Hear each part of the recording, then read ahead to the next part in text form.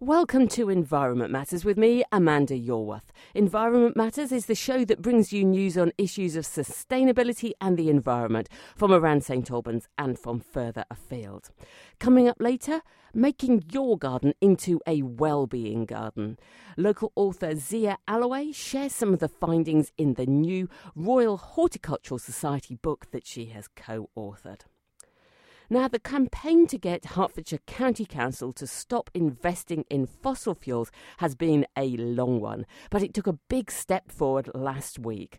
I spoke to St Albans District Councillor Simon Grover to find out more. Simon, thank you very much indeed for joining me. So could you just tell us what you achieved in the St Albans District Council meeting last week?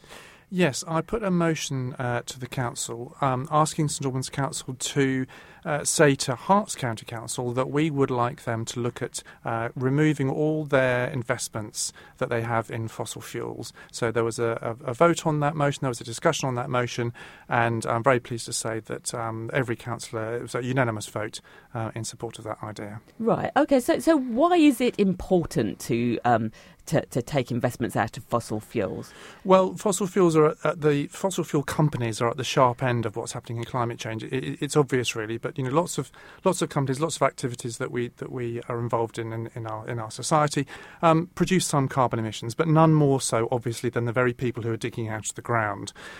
So targeting those companies, we talk about BP, Shell, these types of companies, and saying we shouldn't be investing in this company and we shouldn't be profiting from what they're doing. Actually, it's not morally acceptable to profit from it.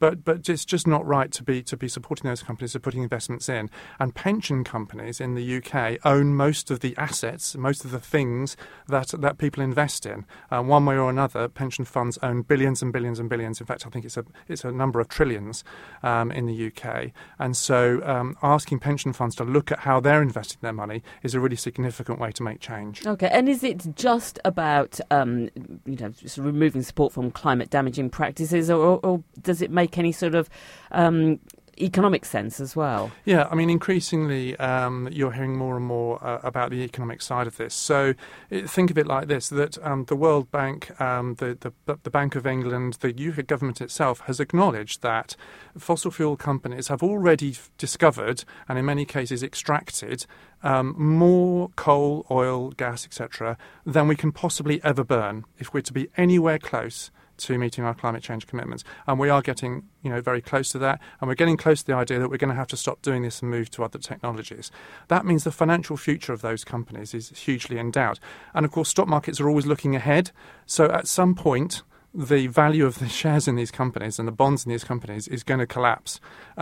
Unfortunately, pension funds tend to be very slow-moving, and so they're quite likely, as I pointed out in my speech, to get caught out by this. So they really, on economic basis, do need to look ahead and reduce, ideally to zero, as soon as they can, and I'm talking about a number of years because these things take time, their fossil fuel investments. Right, OK. Now, the major investments, as you've kind of said, that Herts County Council have, is actually their pension fund. But why does that pension fund, why does it matter to so many people in St Albans? Well, that pension fund is a large pot of money that is used to provide the pension benefits, so essentially the pensions that are paid out, to council workers when they retire. So these are council workers all across the county, so people who work at the county council, people who work in St Albans County Council, St Albans District Council, and the other 9 district councils through the county. There are other groups as well who are members of this fund, but essentially that's what that money is there to do. So it's a large number of people, and the body that is responsible ultimately for making sure there's enough money in there is the county council, and therefore it's the responsibility of council taxpayers, you and I, who pay our money to Herts County Council, who would ultimately have to bail out the fund if these stocks and shares collapsed. OK, so this is something that actually matters to all of us. So as you say, so you've St Albans District Council will now be asking Herts County Council to look at divestment. But what's the next step from here? How do you actually make all this happen? Well, the County Council has already itself started to look at this issue as well. There's been a petition to the county council, so the pension committee there is being bombarded on all sides, which is great, and I'm very much hoping that other district councils are going to send similar messages. That pension committee, which is made up of councillors and some experts, will look at this issue, and it's about putting pressure on them to change their investment strategy. They're always looking at how they should be using their money and making tweaks here and there, and they are starting to look at the issue of climate change broadly. We want them to focus down very specifically on the idea of fossil fuel investments and the fact that they need to put a plan in place for reducing those investments. OK. I mean, most of us have some kind of pension fund, don't we? Is there anything that we should be doing? Well, you're right. We do. Almost everybody, if you have a job these days, then you will have some sort of workplace pension. You might have a private pension as well if you're of working age. And yes, your money, as a result of that, is going to be invested in something. And lots of people don't even realise their money is being invested at all. They kind of assume it's in a bank account or something, but it's not. It's being invested in companies and in governments and in all sorts of activities. Great things like hospitals and building trains and all that sort of thing. Some good things that keep our society ticking along as well. But some things that you might not like the idea of, like maybe you don't want to be invested in companies that produce weapons.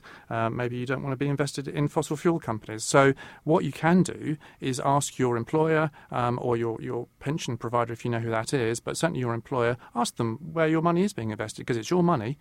You've got a perfect right to know where that is invested. If you're interested and you know a bit about what you're talking about, or you get some advice, you could look at moving your money out of where it is into somewhere else. So often your employer will offer you very straightforward options. Do you want this option or that option? And you can look at the two options and choose which you prefer. So it's well worth asking the question. Well worth asking the question, and even just by raising the issue, that you're gaining something by that, aren't you? That's exactly right, and that comes back to what this motion at the council is all about. It's showing that we care about it, that we think it's important, and that we think that people who look after our money should be acting responsibly. Simon, thank you very much indeed for joining me. And there I was talking to Councillor Simon Grover. If you'd like to learn more about the Divest Hearts campaign, then take a look at their website, divesthearts.org. And remember, if it is anything to do with your finances, it's always worth getting advice from a professional first. Now, it is absolutely lovely outside at the moment. It really feels like spring is bursting. It's definitely the time when you feel like you should be getting out into your garden or just getting out into a green space, full stop. Well, there's a new book out called it's the Royal Horticultural Society book, Your Wellbeing Garden. And I spoke to the co-author, Zia Allaway, to find out a little bit more about how our gardens can make us feel better. Zia, thank you very much indeed for joining me. So I suppose we all kind of know in a general way that gardening is good for you. I mean, it involves fresh air and exercise. But I assume that there's a whole lot more to it than that. If you've got a whole book on it, is it about physical well-being or mental well-being? It's about both. It's about gardening for physical well-being, so keeping you fit. It's also very interestingly about mental health and how gardening can actually make you feel better and reduce depression. But it also goes into a wider scope of the environment and how we can garden to help the environment and make our planet healthier and our environment better. So do you think there's a sort of a synergy there between our health and the health of the wider environment? Most definitely there is. We have lost touch with our own habitat. So while we think about habitats being lost elsewhere in the world for, orangutans or, the lesser spotted lizard or whatever, we too are losing our own habitat. We are supposed to live in a green world. And when we don't, we suffer in many, many ways. Right. So just being inside, being at our computers, this is not where we're intended for. And actually, we just need to get out just into a little green space. Does this apply to people who've not got an actual garden, but just a little growing space, like a balcony or whatever? Could this book and all the wellbeing be relevant to them too? Absolutely. It's for anybody with an indoor garden, with a balcony, or even just access to an outdoor space. So it's about greening up your life. It's about getting your vitamin G, which is vitamin green. And a daily dose of that will make you feel so much better. Wow. So, again, I'm a very keen gardener, so I've got a vague feeling that I know that. But how about in the book? Is this science-based or is this just based on sort of hearsay? It's all grounded in research, scientific research. Right. So definitely everything has its a study attached to it. So every page has a study attached to it proving what we're saying. Okay. So could you just give us a couple of examples about some of the amazing things that seeing or being in our gardens can do for us? You were talking about, actually medically getting better, recovery. Can that be affected by green space? Most definitely. There was a research done recently about patients in a hospital. Some were looking out on a green space, some were looking out on a brick wall. Those looking out on the green space recovered more quickly and needed fewer drugs and pain relief. And that study has actually been repeated a few times to prove that that's correct. That's very real, isn't it? Less drugs, that's a recovery quicker. You can put numbers on that. That's really quite a profound difference, isn't it? And how about on our mental well-being? Staring at a screen all the time, being on social media. These are the kind of things that sort of are supposed to be bad for us. How can being outside help us with that? Well, it really helps us to reboot our brains. So green spaces and the patterns in nature actually help us to relax. So being out in nature lowers your blood pressure, it reduces your heart rate, but also it helps us to concentrate more. So if you're doing an exam or you're studying hard, going out into a green space and looking at the patterns in nature, so looking at tree branches, the patterns of a flower, they're called fractals. And what they do is they help us to concentrate on those things, take our minds away from what we have been thinking about. But at the same time, we find them very calming. So it has that really positive effect. So when you go back to work or back to studying, you're feeling refreshed and fantastic again. Wow. Well, some things I sometimes forget about, but you're right. Just taking a few minutes out from, sort of catching up on emails or whatever, sounds like that's a really good and really quite easy thing we can do. Now, we've sort of spoken there about the benefits of being in a green space like your garden, but how about the benefits of actually, getting down and dirty in the soil? Are there benefits from that? Well, the soil itself actually contains quite a lot of microbes. Well, when I say quite a lot, millions of microbes.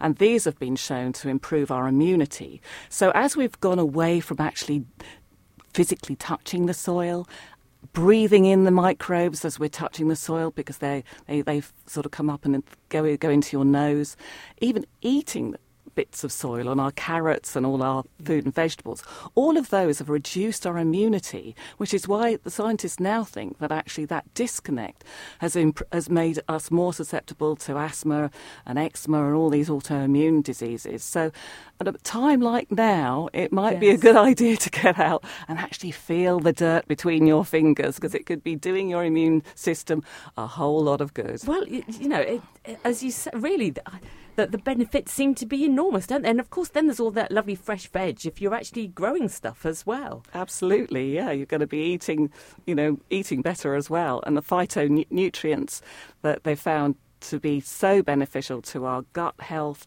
which also helps our mental health, all in these fresh vegetables and fruits that we can grow.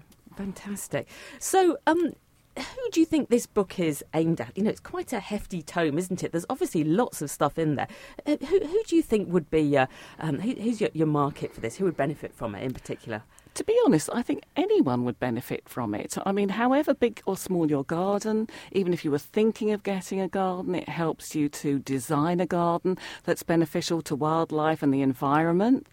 It shows you how to garden safely so you don't hurt your back.